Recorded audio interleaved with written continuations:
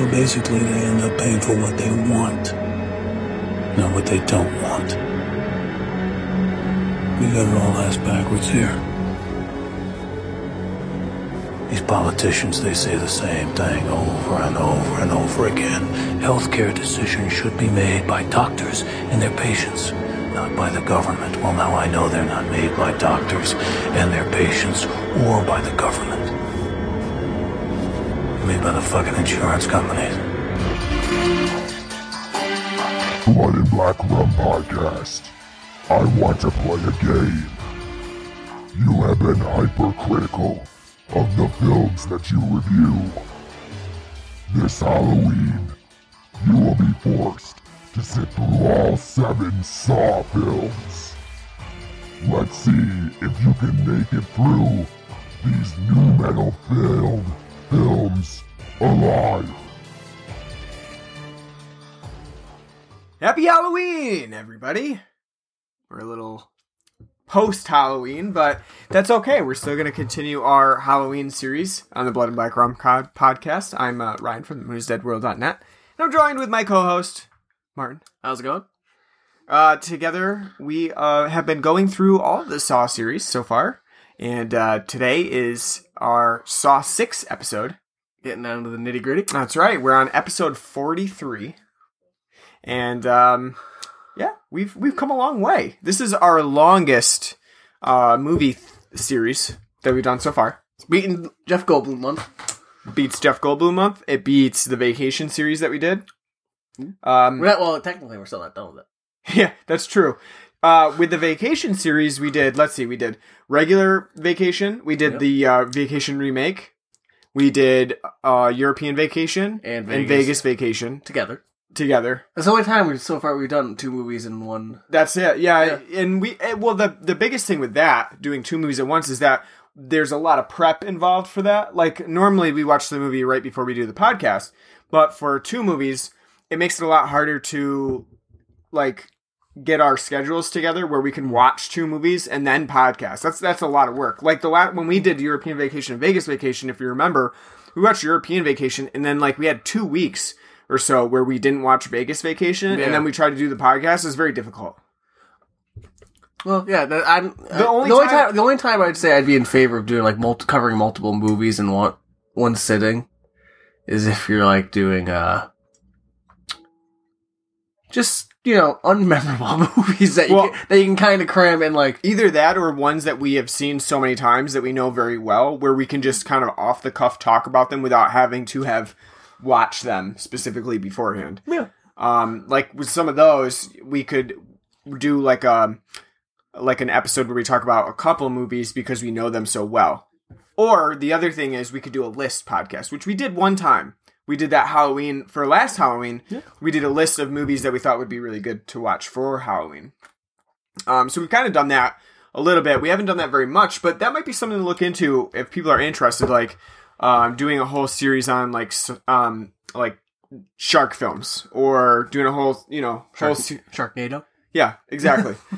Doing a whole series like that, like what are the best shark movies, or something to that effect, where you don't get into the nitty gritty of the films like we normally do on each episode of the podcast, but you touch on multiple ones at a time. So we could look at doing that at some point. I think it all depends on your style. Yeah, your personal preference. What's our style? I think nitty gritty. That's nitty gritty is our style. That's me personally, though. I mean, I am too, because if I'm going to talk about a movie, I'm going to spend a while on it. I'm not going to. Because if it's just like, whatever, we probably won't cover it. Yeah, it's not worth it. Yeah, at least that's my because when it comes to especially when it comes to if I'm listening or watching something on movie reviews or a video game review, I do longer, in depth. I'm going in depth on it. Yeah, just because it's to me that that'll hold my attention more. But the listicle is in. People go ape shit over lists. I know. You're out of ideas for the week. If you're doing a weekly YouTube thing or whatever, do a list. Just top 10, whatever's. Look at all the fucking things Watch Mojo does, and or answers, and it's just each day we're gonna do a top 10 80s hair metal songs that only reached number 50. Yeah, you gotta do something really obscure in order to. Well, because you can only do like, Yeah. top 10 horror films, top 10 action, and then like, oh shit, what do we do now? Yeah. It's like top 10 B-movie plots that involved Rip Torn. Or like top horror movies with Linnea Quigley. I'm like, what are we gonna? Which ones are we gonna include? Silent Night, Deadly Night. It's the whole list. Number 9. Nah, she did a lot. I mean, she's done a lot, but No, I know she has. I just like just make the whole. That'd be great. Number 9. That'd be great for me. Just the whole Silent thing. Night, Deadly Night again. That reminds me. Before we get into this topic, now that we are post Halloween, it's November 2nd today when we're recording this episode. We gotta start thinking about our Christmas list. No, we don't. Yes, we do. It's not December yet. You got to get listeners prepared, though. You got to have them anticipating what we're doing for December for Christmas.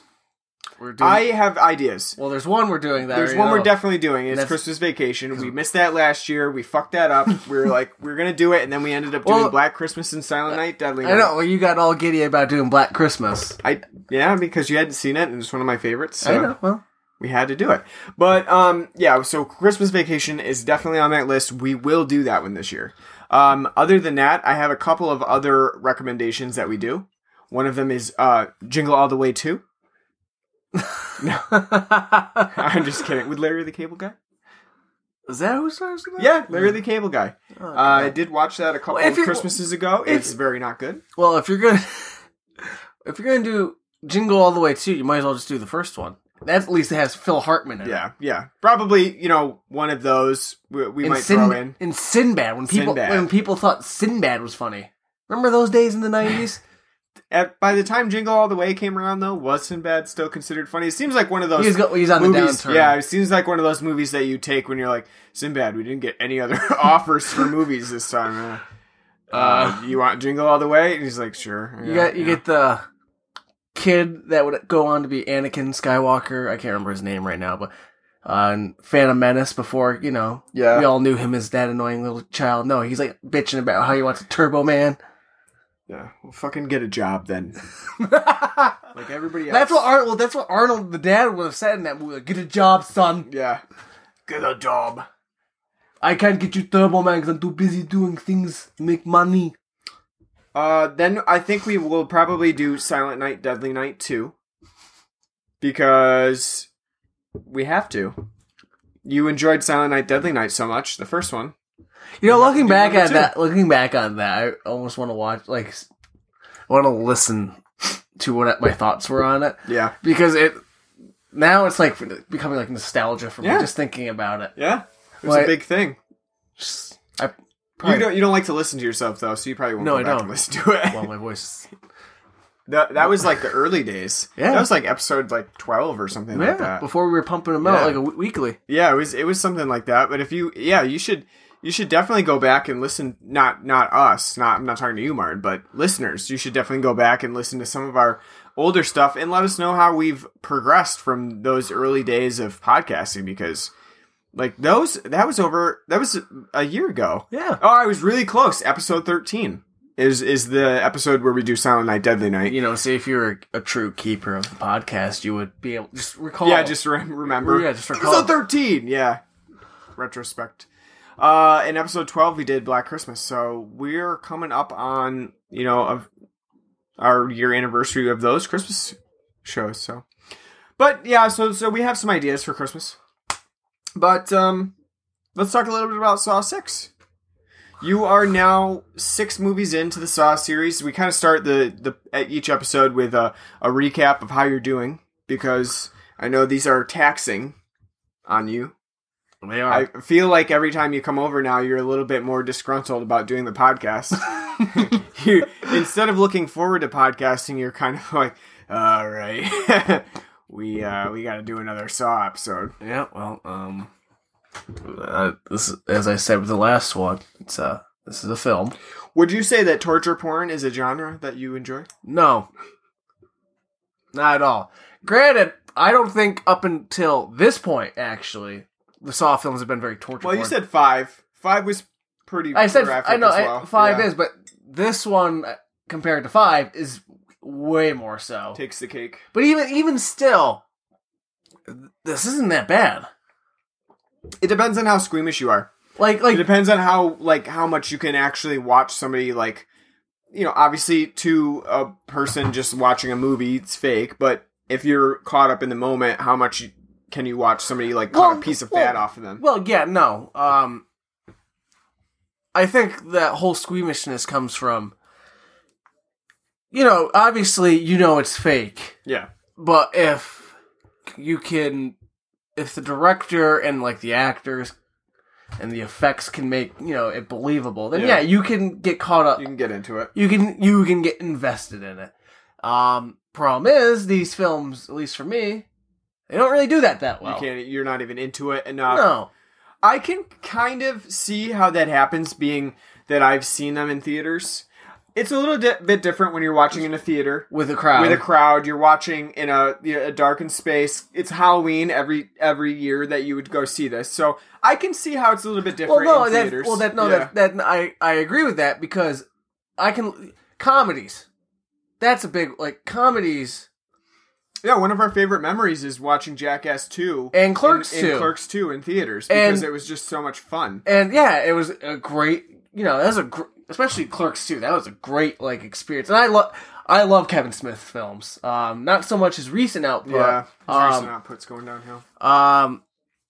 But I love, like, you know, the View Askew universe. I like all those films, even, you know, Jay and Silent Bob fucking Strikes Back. But watching Clerks 2 in theaters is great, because some of the jokes in that film, when I watch it now, like if I watch it by myself, yeah, I know the jokes are coming, but they're nowhere near as funny if you don't have, you know, the audience reaction to it. And that does help, you know, make certain things, you know, certain things that you probably wouldn't find funny. They land, a little bit more.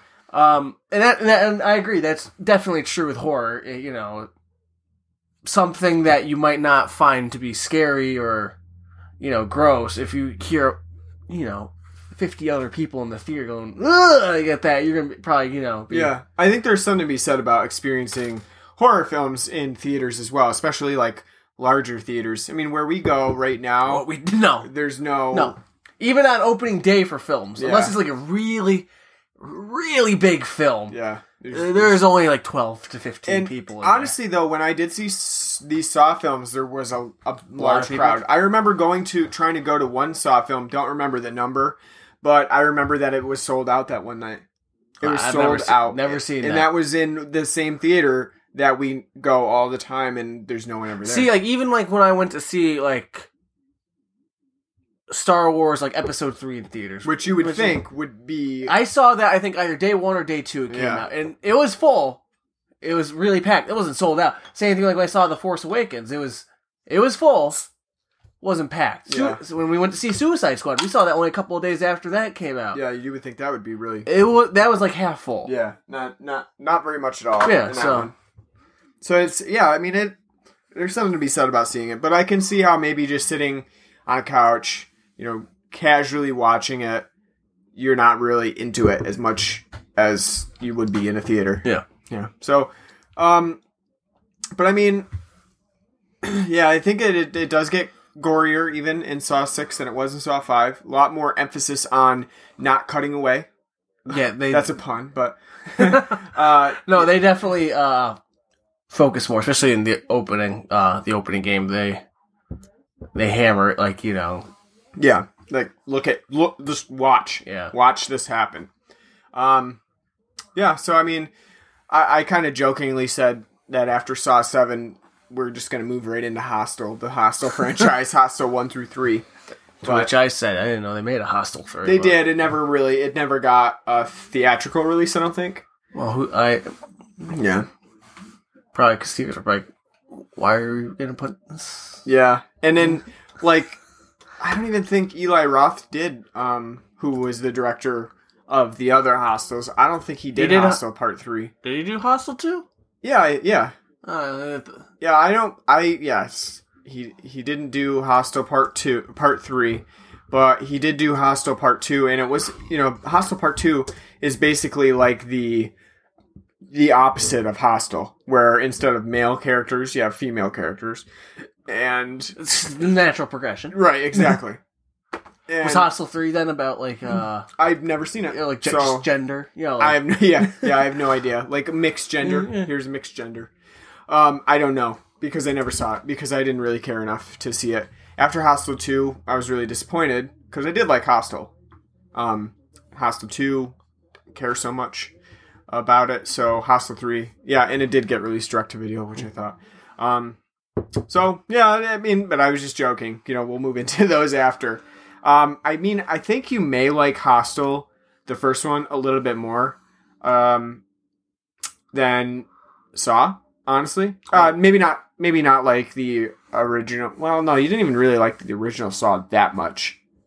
You liked Saw 3, right? That was, or no, Saw 4. 4 was your favorite one so far. that Saw we've 1 seen. and Saw 4. Yeah. Those two. So I don't know. You may like Hostel about the same as those. I'm not sure, but you know, I don't know. We're not going to do that next. Well, that's for sure. Hostel 4's coming out, apparently. Apparently, 2017. So- That's what IMDb says. Well, I wonder if it's got the same release time of October 2017 as Saw 8. that would be a go-winky dink, wouldn't it? Double feature at the drive-in. Yeah, right. Yeah, they probably would do that. Bring the kids. That one, it looks like is not going to be done by Eli Roth either. So, probably not worth it. Anyway, should we take a break real quick before we get into the Saw 6 action to talk about what we've been drinking? Yeah. All right.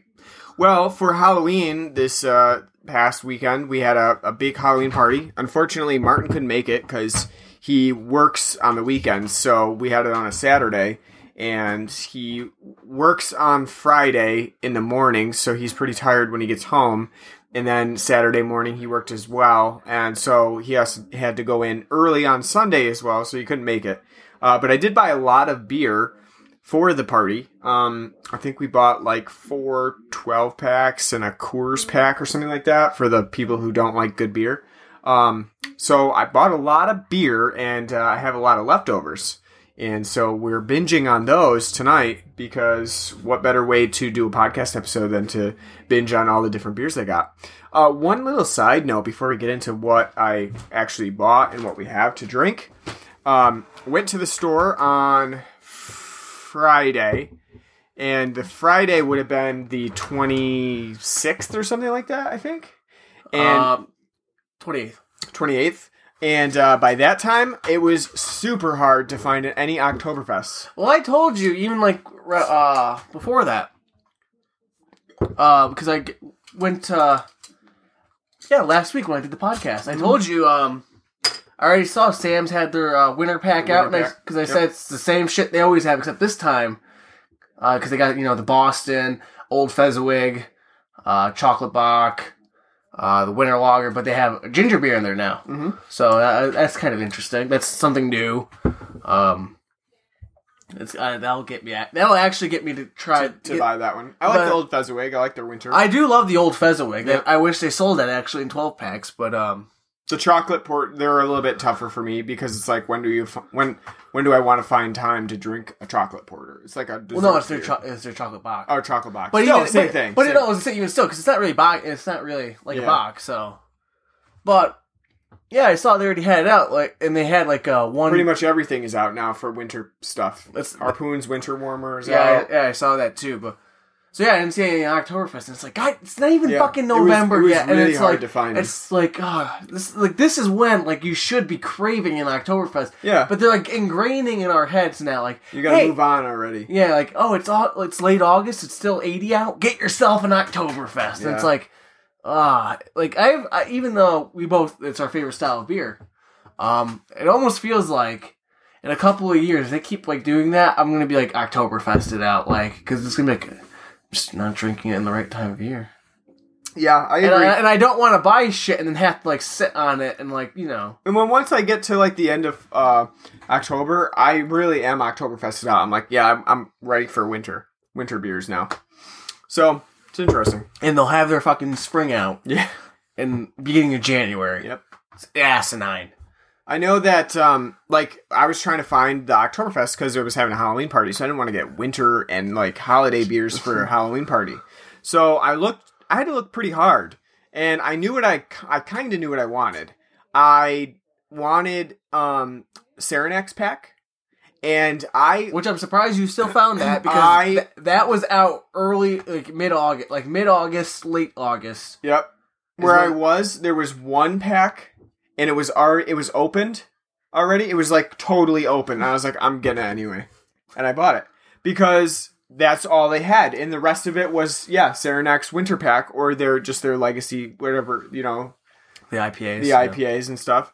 So I bought it because I wanted it. And I love their Oktoberfest pack. I got it once. And that was in August when I first bought it. Yeah, because we reviewed it on the podcast. And we said how much we love it. It was a great idea to have, like, just a pack that was Marzen style beers. Yep. And I only saw it that one time. I didn't actually see it that often like that, because that's why I didn't actually get it, because when I would, like, go looking, I didn't see it. Mm-hmm. That's a terrible thing. I know, but I found it, so I got that. So I am drinking a Keller beer from that, and I think we talked about it on the podcast before, we did. So I won't really go into it that much, but I'm drinking a Keller beer, and I also had a Marzen at the Halloween party, which we said before, I love that they have the multiple different Marzen style beers in there. It's a great idea. Have, you know, kind of hitting all of that aspect of Marzen Oktoberfest style, with slightly different variations on it. I love that. More people should do that, honestly. I just wish they would have thrown in their Darktoberfest as well, and it would have been a perfect pack for me. Well, you know, it's kind of like with most beers we like. It's like, you like that beer? It's not going to include that one. It's not coming back. Like, oh, you liking Saranax Winter Pack? Their Big Moose Ale? Now come back. I know. I also picked up a Brooklyn Oktoberfest 12-pack, because they did have quite a few of those still left over. I think the thing with that, though, is not a lot of people around here drink Brooklyn. Probably not. It's priced a little bit higher than, like, Sam's around here. Yeah. Most of the time. Yeah. This time it was not. It's probably, it was on sale. They're trying to get rid of it. Yeah. Yep. So I got one of those, and you had one of those tonight. Yeah. And I like their Oktoberfest. It's a nice balance between, like, a hop, like a malty, like Sam style, but then, like, more like a traditional, lighter Marzen style. So it's, you know. And we've talked about that on here before too. And I said that it's one of my favorite packs of Oktoberfest style. I really like their Brooklyn.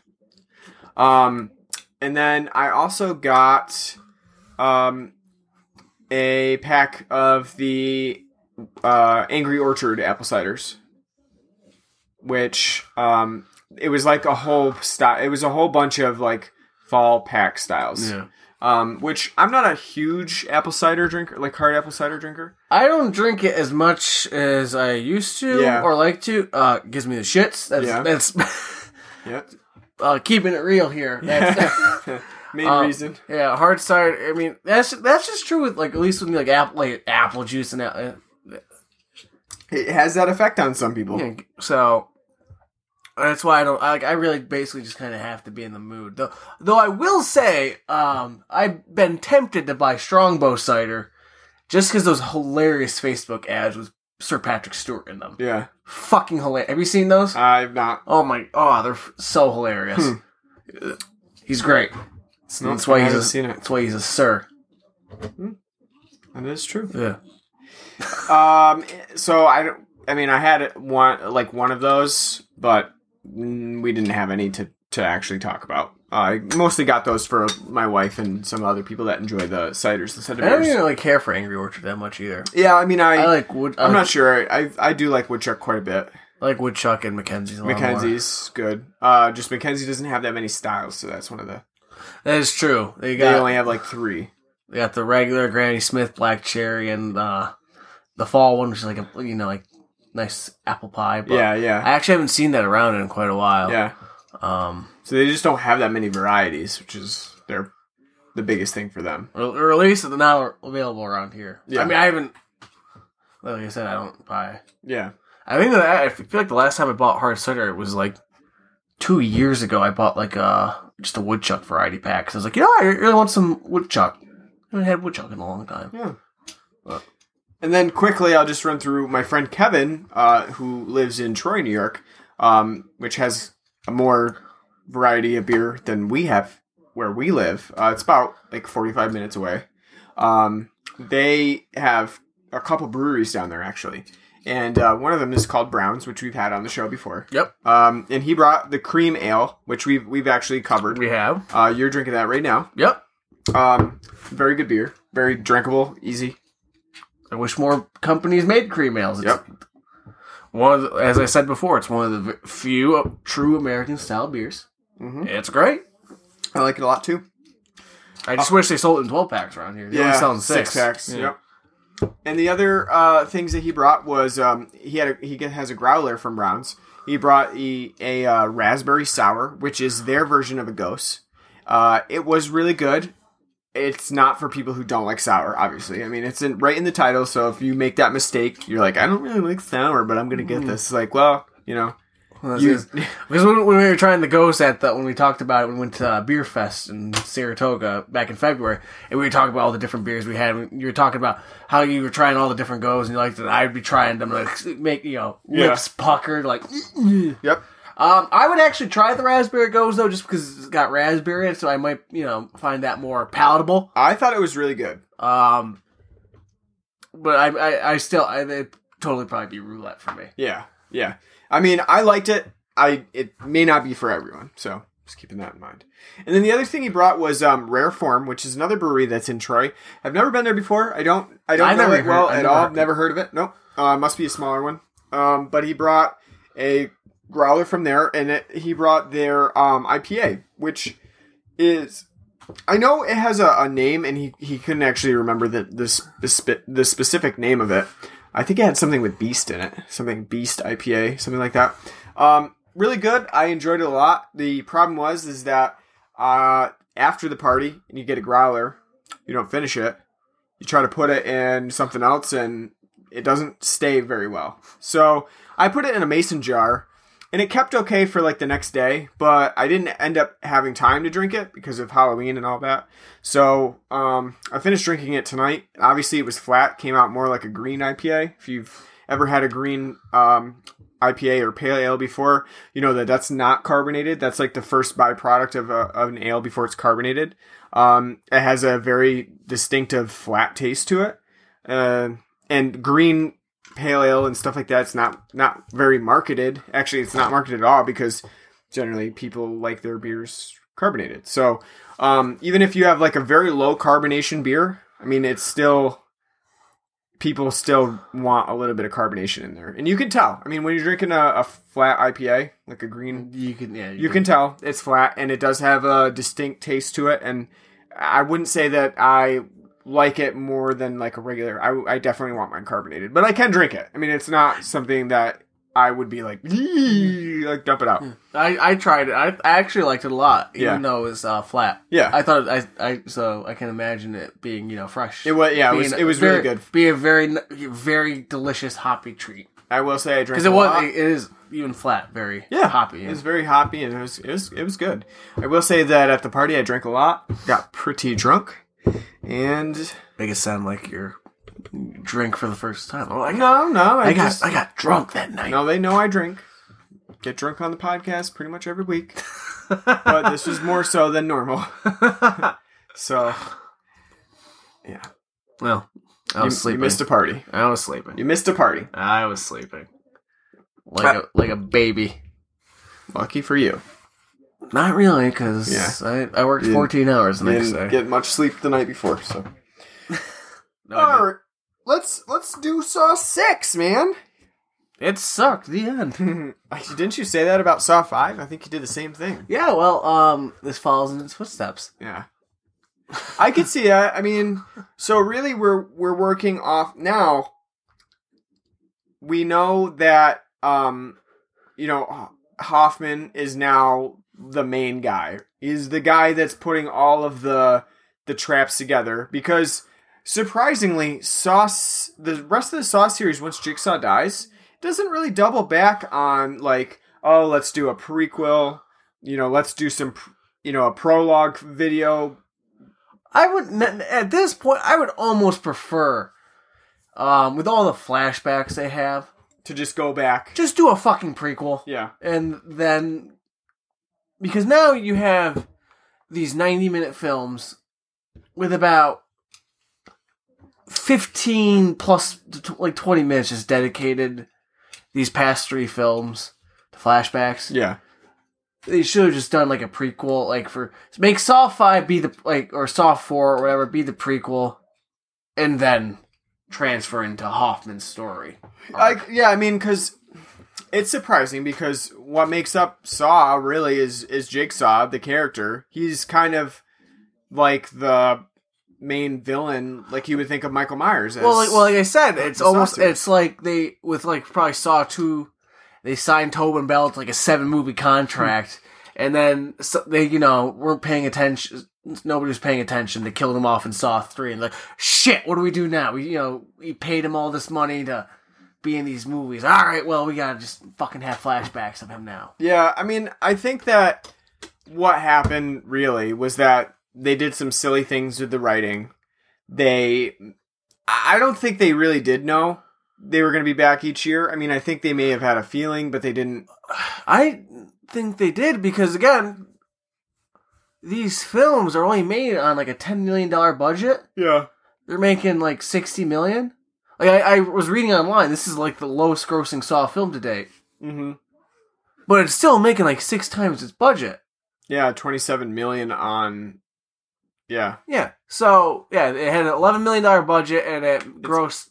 It made over double. Yeah. Double its budget. So Lionsgate being Lionsgate, they're gonna pump out another one. I mean, that's like a guarantee. I just think then that if it was planned that way, they did a very poor job of structuring the plotting, because you can just see, you can feel once you get into these, the plot is just getting more and more convoluted, more and more like overwhelmingly like, okay, you're just making this shit up now as you go along. Where if someone had planned it out and like okay, here's what's going to happen in 4 and here's what's happening in 5. It just seems like it wouldn't be that messy if they really, really had planned it out. But not only that, like this is like I was telling you, this is like at this point, like when it comes to like trying to like, oh, what's the twist gonna be? Checked out. I don't even fucking care anymore. Mm-hmm. I'm not even trying to like follow along and like try to figure it out anymore, because it's not like I don't care. I think that a big part of that comes from the way that the other films have sort of like yanked you around, and the repetition of them, because all right, so the first twist was that Jigsaw has an accomplice, and it's Amanda, the woman who survived his trap. Well, no, technically the first twist is Jigsaw was in the room the entire time. Well, yeah, but I meant after that, as we're moving on into the sequels. So, okay, that's a pretty big twist. He's got an accomplice. Yeah. That's a pretty big twist. But now when we get it to Hoffman, he's got another accomplice that's helping him. That doesn't like come off as like astounding. I can't believe it. No, but the reason is like Jigsaw's got another accomplice. Why? Somebody do the fucking lifting. Yeah, right? Yeah. The big guy who can do lifting. It doesn't come off as something very impressive. It's like, okay, I mean, they did that before. It's not like anything's changed. And now when you're like getting to more twists, what's there to do but just add more people who are helping Jigsaw in the back end? Right? I mean, and we get to Saw 6 here. Spoiler alert if you haven't seen it, 7 years later, but there is another accomplice who is helping Jigsaw after his death because of his will. And it ends up being his wife, who hasn't really participated in the games. Which is, by the way, stupid. Yeah. Stupid. Because throughout the most of the movies, she's upheld her innocence and completely against his games. Not only that, she separated from him because of his distance and, left the man she loved, who's dying of has a terminal cancer, left him because of how he changed, wasn't himself, and was a shell of his former self. She left him. And now after he's dead, she's like, oh, all the good times we had, and okay, maybe I will help you kill some, One of the good times being getting slammed in the belly with a door. Yeah. That's one of the flashbacks. And then, like, and again, it's like they're looking back at past films, like, things that weren't really shown or explained that well, and like, oh, we could use that for a twist. So, Agent Perez from Saw 3, who got a fucking, shrapnel blown into her face. Like, oh, she's actually alive, because we didn't show her actually die. Yeah. We just show her get carted off to a hospital, so we didn't say she died, so she's back, only to be stabbed brutally for no reason. Like, so that whole her being back was pointless. I think I get what you're going for here is that, like, why look for those long game twists when it doesn't really seem like there is a long game? It's more so like, all right, let's look, what the writers are doing is, all right, let's look at the previous film. Where are, like, some of the loopholes that we could get around what the audience's expectations are? Like you talked about with Perez. For most people, and for her to be missing throughout all the rest of the Saws that we've seen since then, we're obviously going to assume she's dead. There's nothing, literally no hint that says otherwise. Yeah. There's no way you can see that coming. She had shrapnel blown into her face and neck, and... Yeah, it's not a twist in so much like where you're talking about The Sixth Sense, and you say, okay, the whole time, I have been privy to the evidence of... that Bruce Willis is a ghost. I have been privy to that. And then when you look back and you see all those things that happened where it makes that, a reality, the twist come to life, then you're impressed. You're like, wow, I should have caught that. I didn't. Yeah, and that's what makes a twist good. If the information is always there, but it's hidden in plain sight. Mm-hmm. Where again, Sixth Sense is a great example, because even though I don't like M. Night Shyamalan's films at all, Sixth Sense is a good film because all that information is there, the entire film. And then when you get that twist ending, it's like, holy shit. Yeah. Same thing with, like, The Usual Suspects. When you got all that information staring you in the face, but at the end you get the twist that Kevin Spacey, the crippled retard, is actually... Oh, he's actually the mastermind behind it all. That's a great twist. It's because it's all there. Yeah, I mean, this part of it, where Perez comes back in Saw 6, isn't so much a twist as it's just like, we didn't tell you about all this stuff, but yeah, it's happening, and just go with it. That's pretty much, that's what the Saw series is now expecting us to do, is just go with it. Just go with all this stuff that we're telling you. That's why they're giving us flashbacks, because it's like, otherwise, if we didn't see those flashbacks, we're going to question literally everything that's happening. But not only that, those flashbacks really don't add anything, because they don't, yeah. Because like I was telling you, Saw has gone from being about Jigsaw being a man who had cancer, and because he was dying of cancer and nothing could be done about it, that he wanted to show people how to truly appreciate their lives. Appreciate their lives because they don't know how good they have it. Yeah. And then as the films have gone on, with Saw 2 and Saw 3, you have like, oh, he had a wife and they were going to have a baby, but then she got killed. So that adds on to that extra layer. I'm fine with that. Like the whole him being married to Jill and they were going to have a baby, but the baby gets, killed. And because of that, that's where he starts to, say people need to help themselves and they need to learn to appreciate what they're given and appreciate life. And now as it's going on, and this, like, when you get to this film, it's like, the politicians are fucking me. The insurance companies are fucking us. They're, it's all, Yeah. So it's like, oh, he's like a fucking martyr now. Like, it goes along with our quote in the beginning. I mean, he's talking about the insurance companies. This is a very, very topical film because the entire premise of the traps in this film, that the ones that, I mean, Jigsaw, but really it's Hoffman is running, is based on the fact that an insurance company guy, the CEO basically, where Jigsaw can walk into the CEO's office. Not just Jigsaw, but anybody who's got a policy denied their policy can walk into the CEO's office and just say, give the reasons why he thinks he should get his insurance coverage, which I work in healthcare. I can tell you that is never going to happen. You're never going to be able to go to MVP and say, I want to speak to your CEO. And then they're like, sure. Let me just call up. And, I want to speak to the guy that came up with the formula that says, if you got this type of cancer, you have this chance of living, and therefore we won't cover your, Let me just say, good luck good luck trying to call on their system and get a real person, for one thing. And then when you do get that real person and you ask for a CEO, they're just going to put you on hold for forever. You're never going to get anywhere.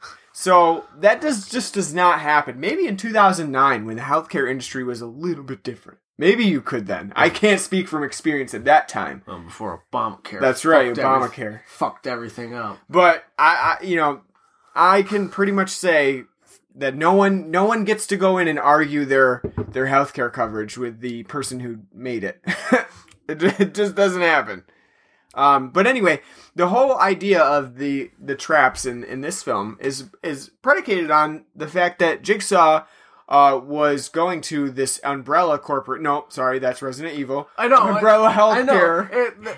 Wow. I mean, I understand why they're called Umbrella. Because I get the idea, like, they're called umbrella insurance. It's like, we cover everything, except for the things that you have. Yeah. So I get what they were doing, like, with that. Like, I can, see that, and it makes it funny. But at the same time, these films are getting released at the same time fucking the Resident Evil films are, and it's like, oh, well, Yeah. I expected Mila Jovovich to be, like, one of the secretaries, and be like, do you want me to show my tits now? Yeah. But, so... Jigsaw goes into this office and talks to this guy named William, who has come up with this algorithm that calculates the risk of a patient to get some sort of chronic or terminal illness that will take them out of the insurance coverage. Because obviously insurance cover carriers, they don't want to cover anybody who's going to get terminally ill and have like a multitude of bills from hospitals and shit like that, because that's just, you're not going to make any money that way. Which, I mean, is not so different from what healthcare is now, except we have laws that require no pre-existing conditions, and please vote to keep it that way. Which is, by the way, which is funny when you speak of that, because I took in college an economics of baseball course. It was about the economics of baseball, and just how, like, we learned how contract negotiations and, like, MLB's, like, specific standing, and how it could be, like, a legal monopoly. And my professor for that was an economist, obviously, but he specialized in healthcare costs. He's been in like the healthcare industry, and he'd be like, I tell them every fucking year that I don't want to do this goddamn class. I'm sick of teaching it. It's such a useless course. We should be teaching something like healthcare, how that works, and so people can understand that. But nope, every asshole signs up for this course, so I gotta teach it. And looking back in retrospect, it's like, man, I wish I went to Oswego. I wish they offered, like, an healthcare economics class, because that would be interesting and helpful and insightful. Yep. But no, people just, think, hey, an upper level economics class, and it's just on baseball. How hard can that be? So that's, Yeah, I know. That's my little tangent, but I found that funny, because it's like, because I took that course around the same time this film came out, so it's like, So William is like, your typical stereotypical asshole who's basically chortling as people are walking out of his office, like dying of terminal cancer, because he's like, I'm just making the money. He's like like Scrooge McDuck with his little coins. He just needed a twirly mustache, and like a top hat. But the thing with that too is that they try to make him seem like, okay, maybe he does feel a little bad where he's sitting in his office in the dark and stormy thunderstorm watching the news, and maybe he does feel a little bad about not covering people, but then again, he's literally walking into basically a Wolf of Wall Street situation, and instead of stocks like rising and falling and people selling them and rejoicing over the amounts of money they've made, these are what he calls is the dog pit of 6 people who are going through everybody's medical records, like gleefully looking for any sort of pre-existing condition. That guy had asthma. Well, he's not covered anymore. Or any discrepancy. Like, oh, he didn't fill out the right form. Your policy is canceled. Yeah, like, no. I mean, I'm pretty sure if you're doing that, you don't really feel that bad about anything, But so the whole game is basically centered around William, who has been this guy who came up with an algorithm that doesn't factor in a person's chance of survival based on how much they care about living. Like, you know, if you have terminal cancer and you are like so bound and determined to live that you look for any sort of way to overcome that illness, like Jigsaw does, where he brings a specific treatment, experimental treatment to the guy, and he says, no, I don't think that'll work.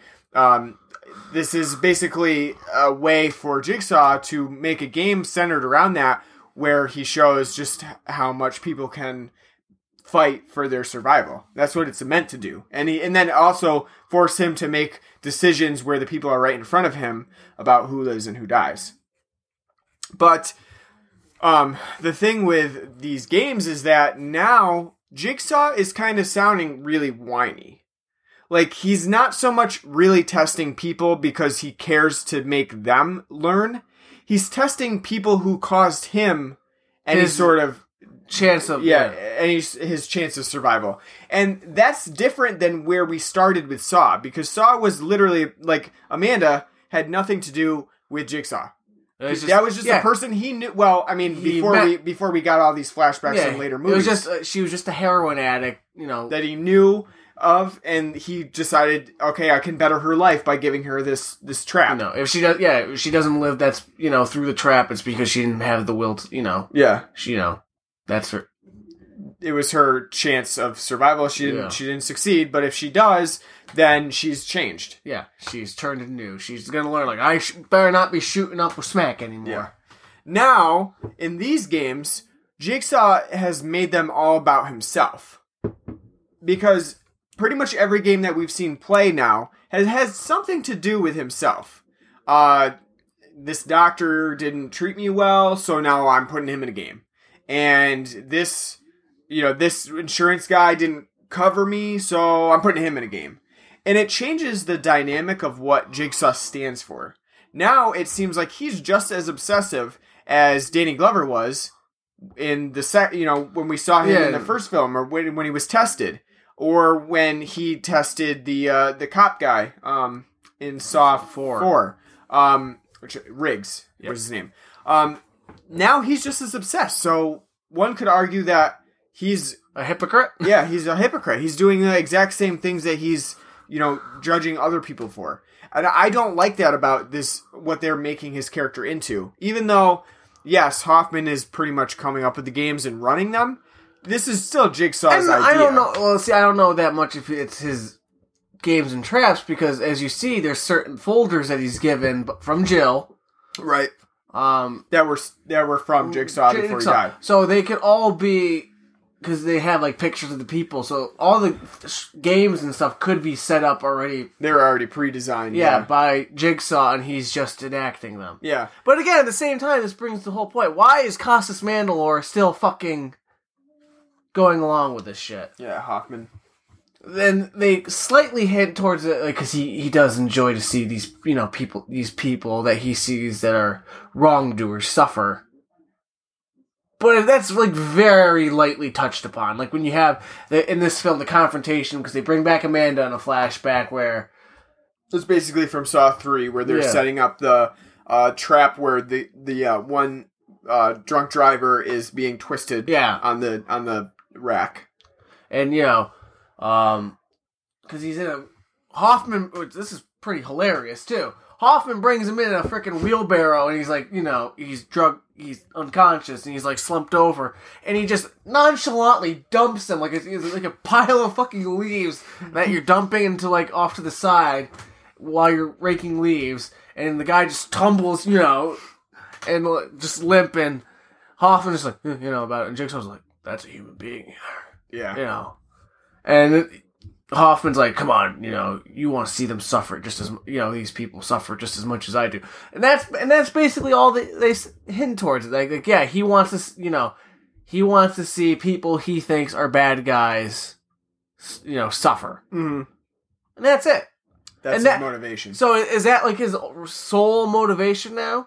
Because if you also think too that he doesn't want to get caught, you'd be like, do I want to try to do this for Yeah, yeah, exactly. Because Jigsaw's dead. Yeah. He's not going to be tested, basically, unless, he left another game for Jill to play, like, oh, you actually, if he doesn't do this, you need to do it. I know, but what's holding her from doing it? Because, like, at the same time, Jill, as we said, has maintained her innocence from Saw 3 on, and has said how she has nothing to do, that wasn't the John I knew, and she didn't, and even... She doesn't believe it, and she still doesn't believe it, but because it was John's will and his will, for this to happen, she is like, okay, I'll do it. Yeah. It's kind of a complete contradiction of how you really feel about what he was doing. Yeah.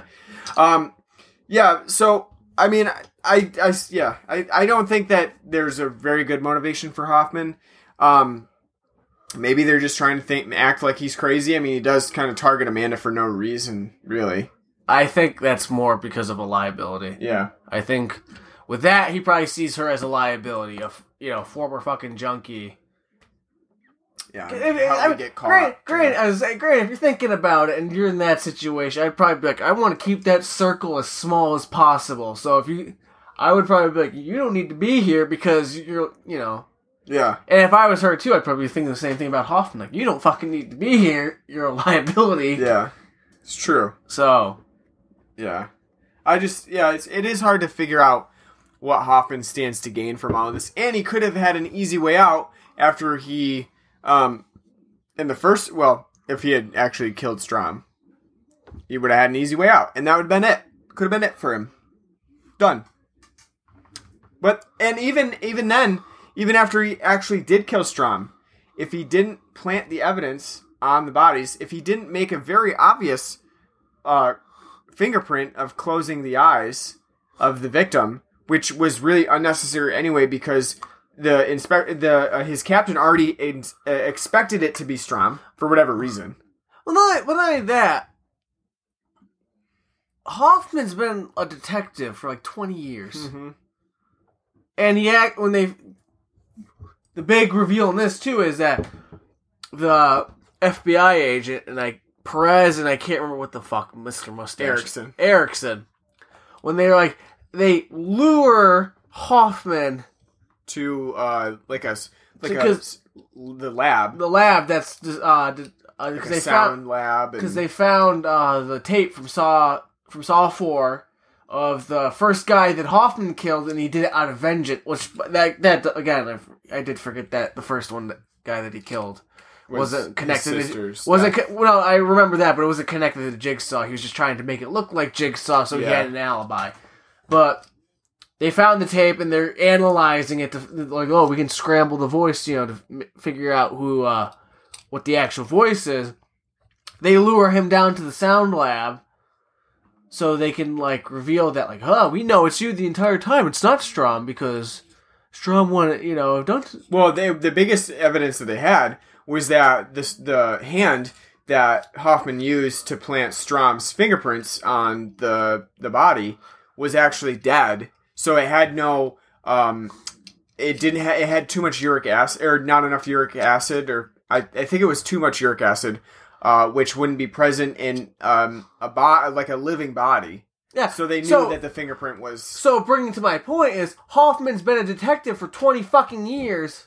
You don't think he would have had enough interaction with the CSI of that town's, police force to know something like that? Yeah.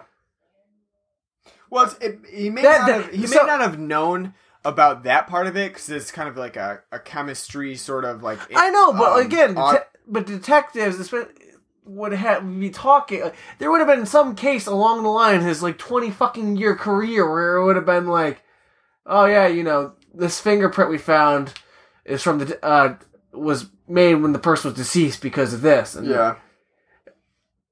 that to me just doesn't make any sense because again, I'm not sure 20 years is correct, but he's been a cop for a very long time. They've established that, so it's not like he wouldn't know. He would be better at covering his tracks than that. What made less sense to me was then when after he kills all the FBI agents like Erickson and Perez, And the one random lady that was and the tech lady that was there. They just got done telling him that they figured out that Strahm was already dead when they planted the evidence because of the hand's fingerprint. He does it anyway. He replants evidence with that hand. Like, you didn't learn from what they just told you that if anybody finds that fingerprint again, they're gonna know he's still dead. They're still gonna know. And he burned the place down, so that's supposed to be like the, destroying evidence. Like, But why plant the fingerprints first if you're gonna burn it down?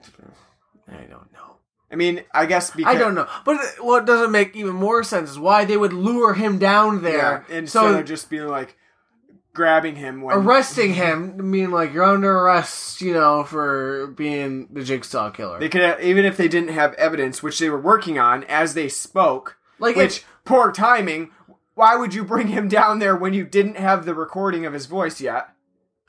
Right? Yeah. Because she was working on it as they were doing it, even though they said before they had the evidence. But not only that, like, again, like, so... Even if you don't have a warrant to arrest him, wait for the warrant and just arrest him. Don't be like, try to be tough guys. Like, I'm gonna corner you. Like, yeah, it's like, what do you think he's, gonna Well, even then, yeah, like, what would they do then after they still didn't have a warrant to arrest him? And they said, we know it's you. It's like, well, what? The only way that it's gonna happen is if he confesses and he's like, yeah, it was me. What else did they think was going to happen? Well, Erickson was going to grab him like Al Pacino in The Godfather Part 2 and be like, I knew it was you, Fredo, and like, kiss him like, you broke my heart. But yeah, that's the thing though, like, what were they going to do instead? What was the plan? There was no plan. It was just so you can kill two people. Which, again, the whole point of Perez being like revealed to be back was stupid, because she's just there to be like, yeah, I worked with Strahm for 5 years, we were partners. He was a hothead, but... never really was a psycho, and that's it. Dropping those hints, yeah, like acting very like hinty, like, yeah, I know it's you, Hoffman. So like, yeah, but even you didn't need to have her be there. You could just have Erickson be the one, be like, wait a second, I got bamboozled because the ending of Saw 5 made no fucking sense. Yeah. Like I've been had. Now he's So I think we've established that the plot in this film is really. This is more of a clusterfuck than Saw 3 and Saw 5. It's a very strange brew of things, because Williams' game is basically, it takes precedence, but at the same time, it seems like it's not very important in the scheme of things because it has nothing to do with the rest of that stuff going on with Hoffman, really. It doesn't really matter. Like, they could... It's just that the fact that they needed more traps instead of having an entire film about the police force trying to figure out that it's Hoffman. They needed like a side game to go along with that. And because otherwise you have a 20 minute movie. You don't have anything going on. Because, yeah, there's no real movement. And we know that in the scheme of this movie, only like maybe 2 hours takes place. Like, this is only moves like 2 hours of time. That's another problem, and I've mentioned it before throughout this entire series. Saw has a very, very bad time trying to track time. Right. How many months have gone by since Jigsaw's been dead? See, I don't know. I honestly don't know. The spatial awareness in this franchise is terrible. Yeah. It seems like certain things have happened just days before, but it's like, oh, apparently maybe it's been like months because like, in the recent months of John Kramer's death, aka Jigsaw Killer. It's like the film has no real awareness of its space and time at all. You were saying that it doesn't make a good case for how big its city is either. No, it doesn't, because it's basically as... Hoffman gets the call from Erickson saying like, "Hey, we need you to come down to the talk to us. It's time sensitive information." And the game that Williams is playing is 6 hour. He has an hour to complete the game, and it's like 38 minutes when Hoffman's like, "Yeah, I'll come down and talk to you," and it's like, okay, so apparently he's gonna get from wherever a buttfuck abandoned factory in the city that he's in, running this game, get to the whatever police station they're at, and then somehow make it back, doing whatever the hell he's doing, which I guarantee is not just stopping for 2 minutes to have tea and crumpets and then fucking leave, and he'll get back in time for the game to resolve. Yeah. What city does he... seriously, like, oh, it's 10 o'clock and there's not a goddamn person on the FDR tonight, you know? Yeah. Yeah, they don't ever say what city it is. It's just the city. Even still, it doesn't matter. It's just like... Sense of space and time is really weird. It makes no sense. Yeah. And it's, again, like, how long is this film taking place after Saw 5? Is it right after Saw 5? We don't really know. Like, and again, none of the events, like, they just don't feel like in Saw, like, 4, when you find out that Matthews is still alive, like, does it really feel like months have passed since Saw 2? No. It really doesn't. It feels like it's probably been only a couple of days, but they the way they portray it feels like a couple of days, but they mention, like, oh, Eric Matthews has been gone for 5 months. Yeah. Or whatever the hell. He can't possibly be alive. Yeah, they do. They do say that. So they give you, like, that kind of sense of time, but it's, I mean, it feels timeless in the fact that, like, this has still been going on, and apparently the police force really sucks. They really suck at figuring out things. Because they don't figure anything out until new stuff happens, and even then, they're still at a loss for what's going on. I don't know. It's just like, what? Basically, I could describe every film after Saw 1 being like, kind of like, cops just being like, what happened? Like, oh, we'll say, good on them for not using the SWAT team in this film, because they finally got some rest. Instead of making no SWAT teams this time. Instead of making 5 different trips, out at night, like the busiest SWAT team in America is, they get a night of rest. That's right. So do you think that the insurance company trap guy, does he really need to... I mean, is there really a point to him being in this film besides topicalness? I think that, and just... I mean, it shows Jigsaw's, like you said, I think it's a regression of his character. It's just him, like, being petty. And again, when you think about it, too, the people that are also in the traps that he's got to play, they're just innocent people. Well, like in this one, there's a guy... So again, if you think that Hoffman, Costas Mandalore's character, is the one that set the traps, I think it's Jigsaw, because he's the one that's planned everything out. Yeah. So Jigsaw's whole thing, like, he's not gonna hurt innocent people. So even if this guy is a smoker, and, like, he's 52 and he's a smoker, he still smokes even though he's got high blood pressure, I don't think that'd be on Jigsaw's top list of people to, appreciate life, because... Yeah. Look, people smoke. You can, whether or not, like, people are gonna smoke. There's not, like... So, and then with, like, the next trap, you got frickin' a secretary. She's just a secretary who's got a wife and kids, but she's got a family history of diabetes. She's more likely to die sooner or later. And then this other guy who's healthy and fit, but he doesn't have a family. From what we've been given about Jigsaw, who, doesn't murder, he doesn't believe... Well, he put that in air quotes. Doesn't murder, and he doesn't believe in murder. He finds it distasteful. And he's trying to, hurt show people who aren't valuing their life. If these are traps set by Jigsaw, those people wouldn't be in there. Mm-hmm. Because they're innocent.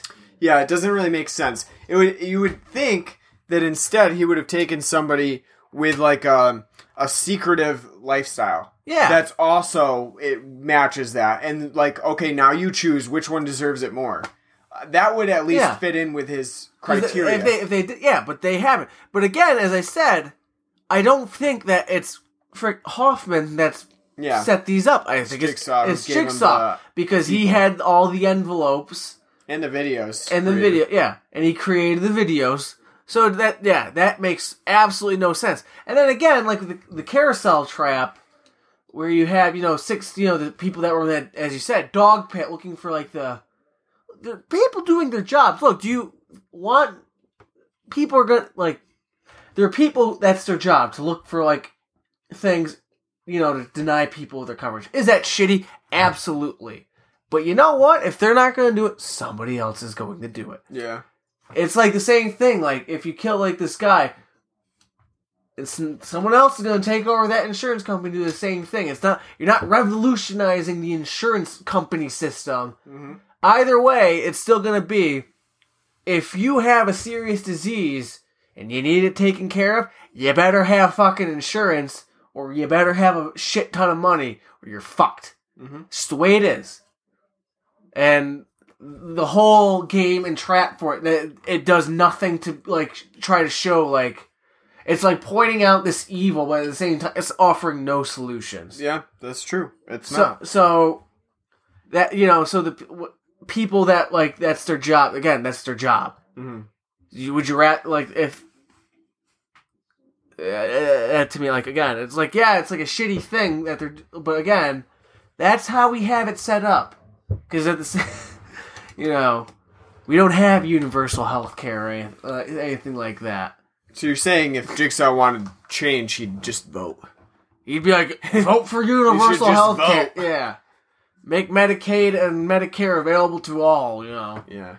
Yeah, I agree. I think that's the biggest downfall of, like, what Saw does as it moves on. I mean, it gets more intricate traps, it gets more torture-y, but at the same time, it's losing the ideas that it had with its main villain. It doesn't really have a grasp on that anymore. It just is trying to tie them all together into one ribbon, and it just doesn't work. Not only that, but I again, like I think they have, like, they just have ideas, and they're just, yeah, and they're just throwing them, because again, it doesn't feel like anyone, like, thought any of this out, and, like, thought, like, maybe, like, oh, what do we do with this now? It doesn't really have a plan. I think this film again is directed by a different person. You can tell. Kevin Grutera. You can totally tell this is direct, and I will say this is one of the better things about this film, the new direction. Yeah. They do keep some of that shitty jump cut shit, but it's way toned down. But it is toned down, except the first part. Mm-hmm. The first part of the film, it's not. But the new direction, it's not great. It's not even good. But it's welcome, because of the way they light things and the way the things kind of set up and just look overall isn't like stomach churning bullshit. Yeah. And I will give this film that credit. That's what, like, kind of like, if they still probably had the same direction from, like, the last film, it'd be even worse than Saw 5. Yeah. But I think visually this is a more interesting film because they're not just putting everything in green. Colors suit, like, what's going on in the scene. The lighting suits what's going on in the scene. And he comes back for Saw 3D as well, the last film. So you're going to expect that as well for that last one, that he's not going to be using so many of those jump cut edits and so much of the green. So that's a good thing. That's a I like to see that. That's a little bit of a welcome change from Saw 5. All right, we got to talk about the traps here. Have you mentioned them really? No, not really. What'd you think of these traps? I like them. I think they're pretty, they're I like them, but, like, again, I think the part where they fail is the fact that they involve people who are basically, Yeah. Because, again, that goes against the whole... I mean, that's more to do with the writing. But overall, I like the idea of the traps. They're pretty... I think that some are really creative and then others are not. Like, you have that one trap where we talked about with the secretary and the single guy without a family. And that one is really just they're on pedestals and they're slowly being, like, pulled off of them while William is trying to hold them with his chains, and they're continually, like, being pulled away from him. It's not really that, like, intricate or creative, But, I mean, I guess the visceral nature of it is, like, there's panic there. You know, you're getting that suspense of, like, he can't hold on forever. Again, that one's actually one of the least gory ones of this film. But it is effective. Yeah. I like that, because, again, it's supposed to test, like, because he... Which one is he actually going to choose? And he chooses the one that has the family, but the family has a long line of diabetes instead of the healthy person that has no family, because... It's not so. Granted, as I said, why didn't he just try to, you know? That's another thing too with the jigsaw traps is they're supposed to somehow be a way, to win, and you don't have that in this film. No, you don't have it at all. There's no way to win that we know of, unless there is a secret way. Well, but again, it's not like hidden in plain sight. At least with like the other traps that we've seen. That Jigsaw has made, not Amanda, or not, Hoffman, his specific traps, but there's been ways in Jigsaw's specific traps for you to win. There's no way anyone can win in these games. No, I mean, and even in that carousel one... They're just literally tough. Yeah, in the carousel one... You're gonna lose 2/3 of those people. Unless the way to win was if he did it for everybody. And it did, yeah, I mean, there was no indication that he couldn't, but I don't know. There was no indication that it would have worked, But, so, all the that's another problem I have. Because, again, I do think these traps were set up by Jigsaw. So this whole, the way he's testing,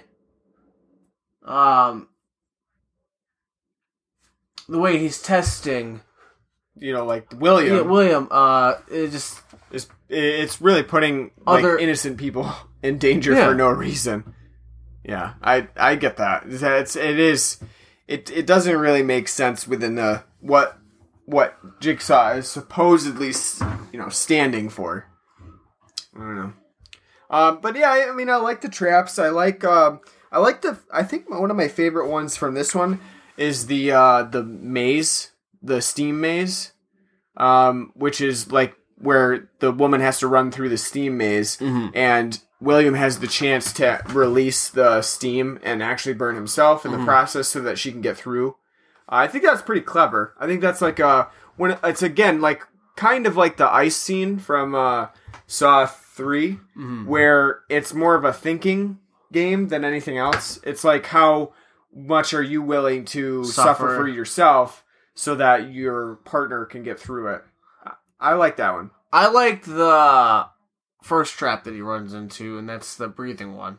Yeah, that's a different one. That's clever. Granted, it does go against the whole because the janitors, one of them is going to die. Yeah, but at the same time, if you do view it from the perspective, okay, maybe Jigsaw would punish this fucking janitor because he's got high blood pressure, but he still smokes. It's an addiction like heroin, not as bad, obviously, but, it's still bad. Still an addiction. But he still has a chance to win. Either one of them could win. All they have to, do is just hold their breath. Whoever can hold their breath the longest. And but like I said, the smoker's already at a disadvantage. He's already, he's a smoker, so his lung capacity is going to be worsened. Yeah, but at the same time, that goes where it makes sense is the fact that Jigsaw saying even somebody like that could win because of their will. Yeah. That's where and that's why I like it, because that does make sense. Yeah. That part makes sense. So he could even still win because if he had, the will to go on. Whereas, like the next trap where you talked about with the chains, and that's more just William has to decide who lives and who dies. Yeah. So. And the carousel too if there is no other way to save, the other 4 people, again, that's just another choice of who lives and who dies. And those other people, whatever, fuck them. Doesn't matter, So it doesn't. I don't know. It doesn't really fit with his. Doesn't help scopes. During that whole thing either. Too, that everyone on that carousel is just screaming at the entire, which we didn't watch with subtitles on. I wish we did, because they were just screaming certain shit, and I couldn't understand what the hell they were saying. Like, 'cause they're just yelling, like, Yeah, I think some were like, I have a family, I worked with you, I trusted you, I don't know, but... I know one of them was like, I'm pregnant. She got blown away anyway. You had one guy like, she's fucking lying. I'll give you a blowjob. I don't think that was offered. Well, he would have needed it after the... Yeah. Yeah, I like the first... I do like the first trap of the movie. That was pretty nifty. With the... Having you to give your pound of flesh. Yeah, that was pretty nifty. And I found it funny too when the chick was trying to cut her arm off and the guy's beating her by like cutting more and more of it. Like it looks like he's like apparently he's like a surgeon. He's not. He's a banker, but like apparently he's like a surgeon. He's like, if I cut here, this will just get rid of this useless Some of my fat. Yeah. You know. And she's cutting her arm off, and when he like drops like another piece of like fat, and she's like, "Fuck, that's not gonna be enough." Then moves like starting halfway hacking through her arm. It's like, "Fuck that," and then moves up to like further up her arm. Like that'll be enough. That's enough poundage. Yeah. That was really funny to me. Actually, Yeah, that's interesting. That she won. She won the game, and we don't really see what happened besides her being in the hospital and just being like, that's it. Because we did bad things, and now look, I won because. Will she be back? Will Hoffman punish her again because she didn't really learn her lesson?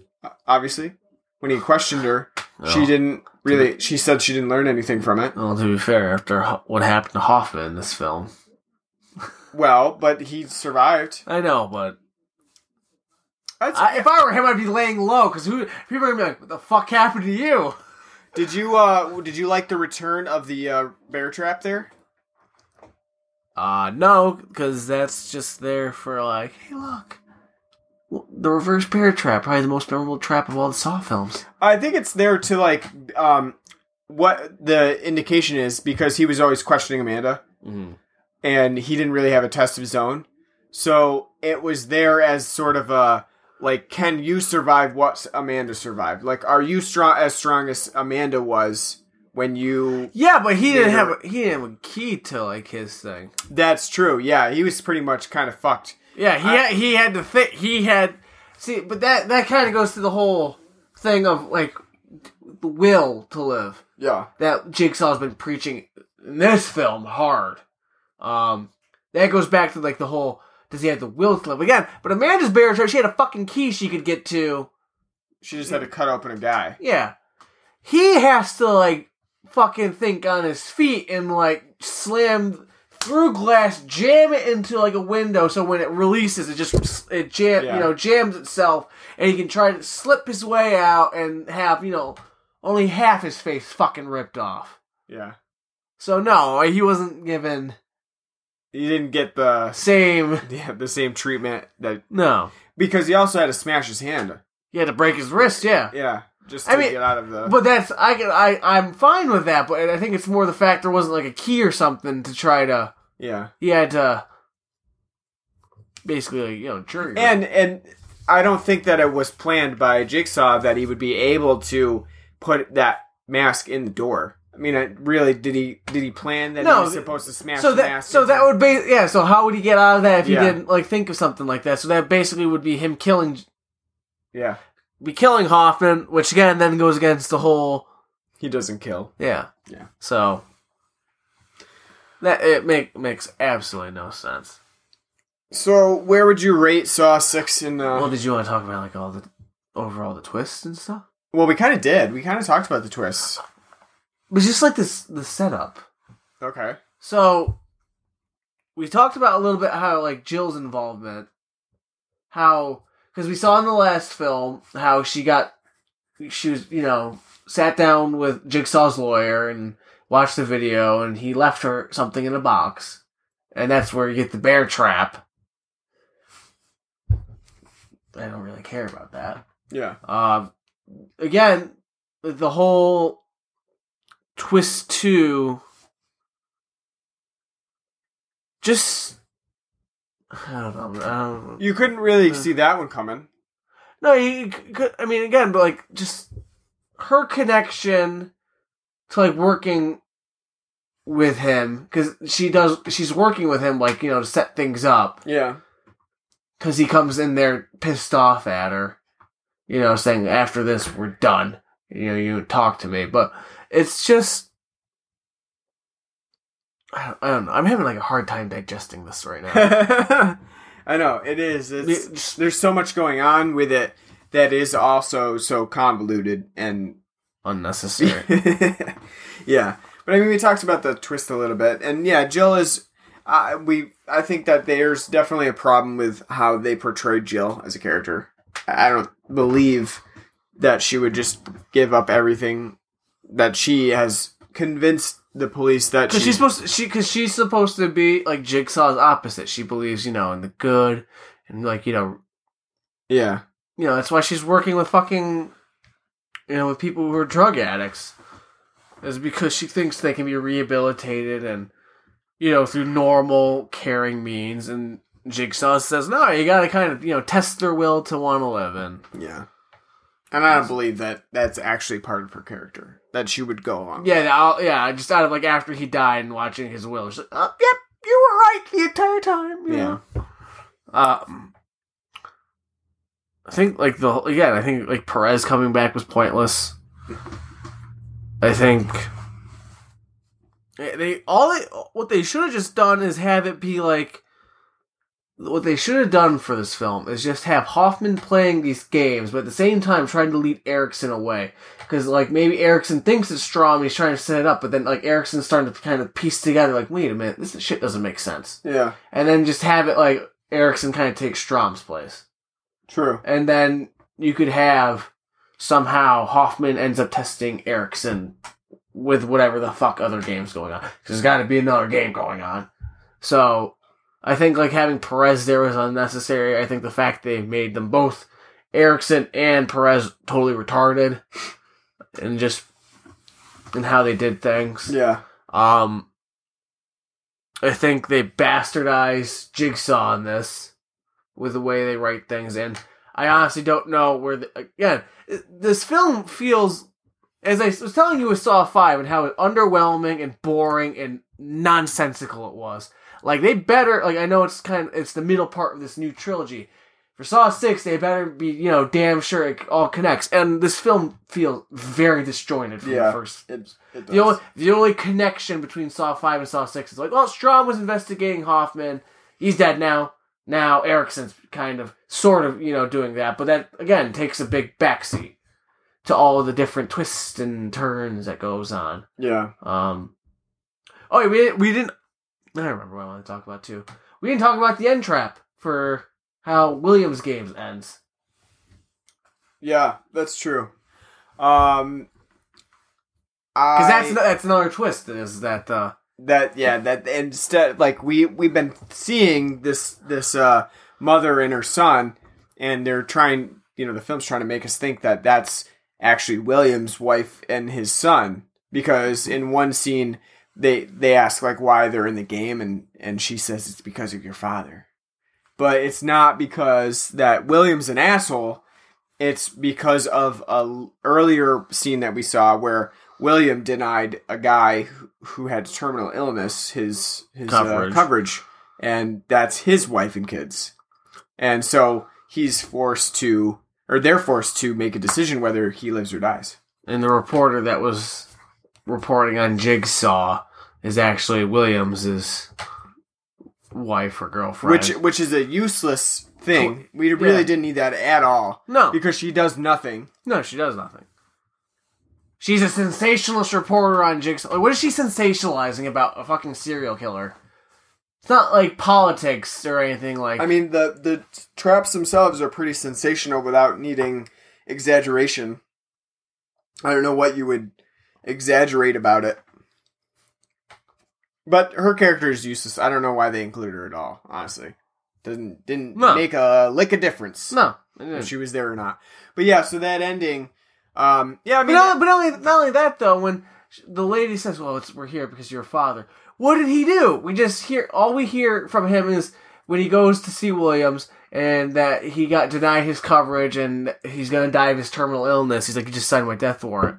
So what, did he do something bad apparently after like he was Yeah, that like we don't know like so I mean, that was their game actually for closure, I guess, but I don't know why she would have said we're here because of your father as though he had done something wrong where it would put them in a trap. Yeah. The same thing goes when she flicked the switch, which they have a switch that's linked to hydrofluoric acid where it says live or die, and they put it on die, they leave it on die, and she goes over and she says, I think I know what this is for, and then she puts it on live.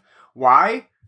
No explanation. What did she think that was for? Because it didn't work. Yeah, because when the sun does it, it doesn't work. Yeah.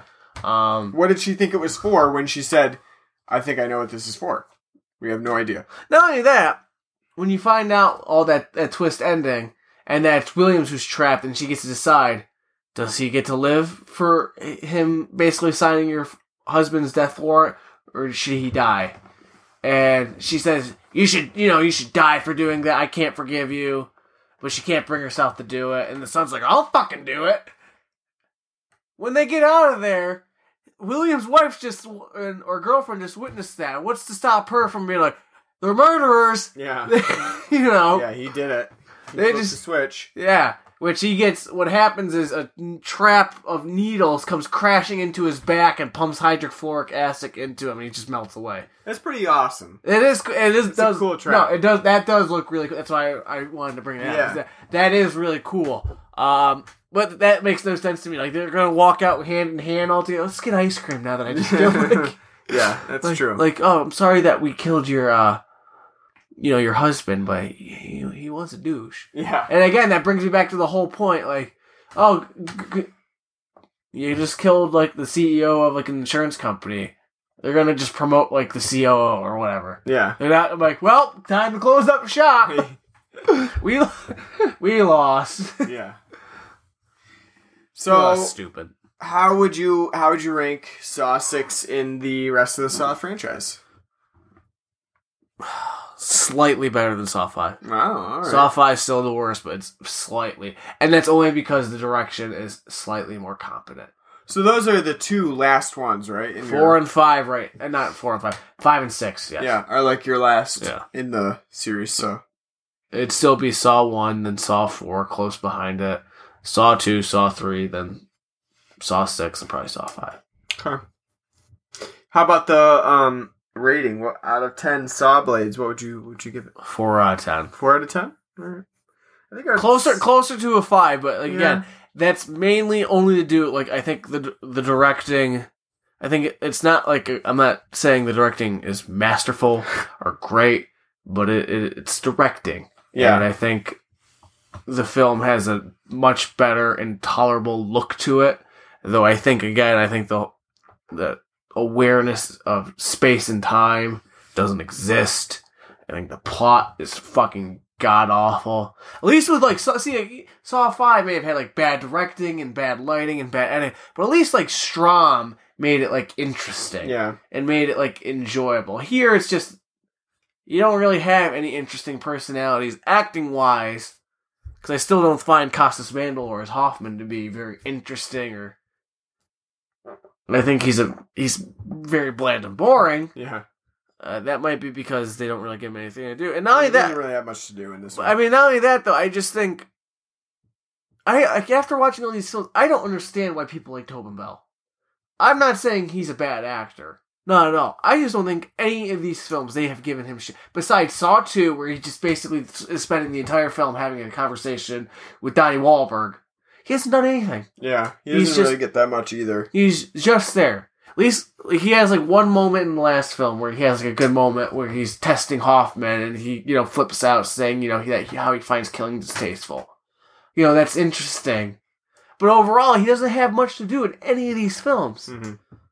So I don't understand, how he somehow it's how he's, become so revered. Mm. I just don't understand it. Yeah. But I think this film's slightly better than Saw 5. It's only for the directing, but again, story. Now I'm like even more curious. Like, how is Saw 7? What is Saw 7 going to be? Hoffman limping around with like the fucking Phantom of the Opera now that his face has been half torn. of his face. half of his face got ripped off in that reverse bear trap. He's just gonna wear a mask and live in like some warehouse, like just trapping kids that come by and then sing songs. Yeah. I guess we'll find out. We'll find out next week. I don't know. We'll find out. I can't wait for it. And we'll move on to something else. Like this really is becoming taxing because it's just like, and again, I would love for people to, who love this franchise, please tell me otherwise. What am I missing? Yeah. What is not like clicking with me? Or maybe it could be maybe you're onto something. Maybe they're thinking, yeah, you're on the right track there. Yeah. That's why I like it. It doesn't make sense. I just gotta get mine real quick. I think I would give it a 5. 5, probably. I don't remember what I gave Saw 5, but I think you gave it 6. It's basically around that. I don't really think either one of them is that great. So, well, which is your least favorite so far?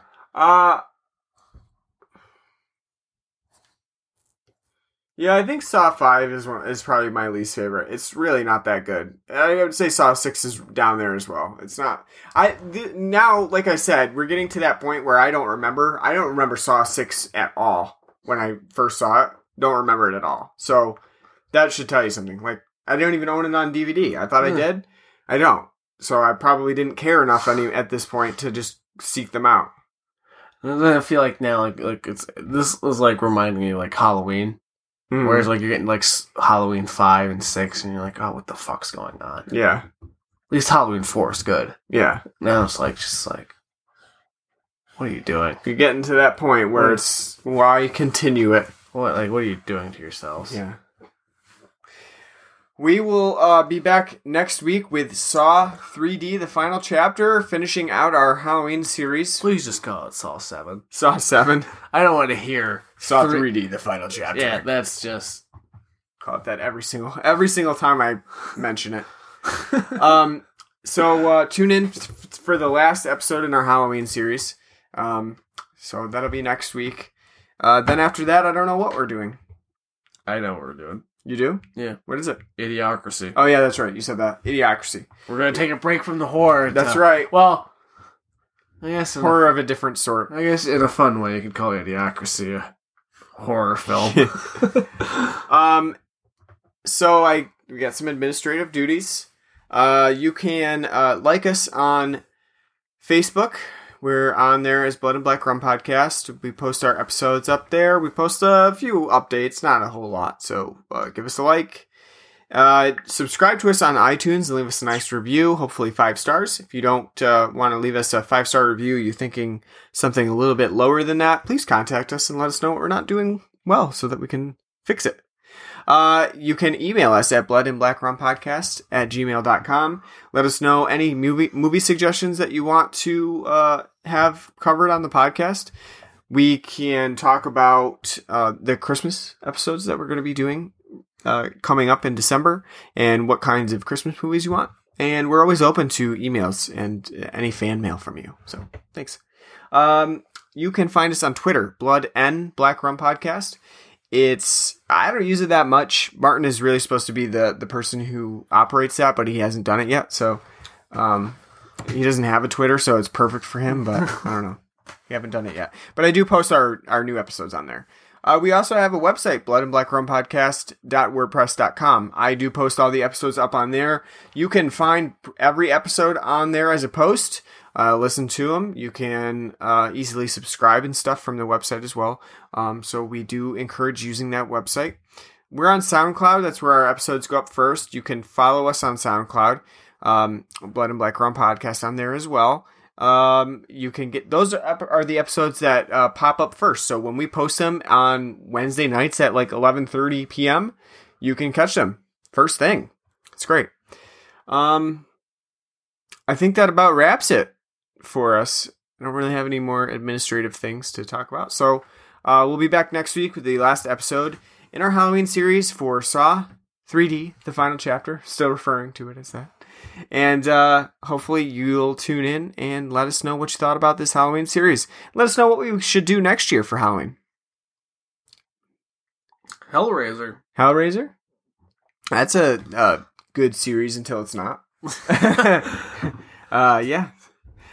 So anyway, I just said that because I've never seen the Hellraiser films. you've never seen even the first one? Nope. Oh my god, we do need to do that then. All right. So we will see you next week. Thanks for listening. Maybe we should do something that I'm more versed in. Yeah. Just do like Scream.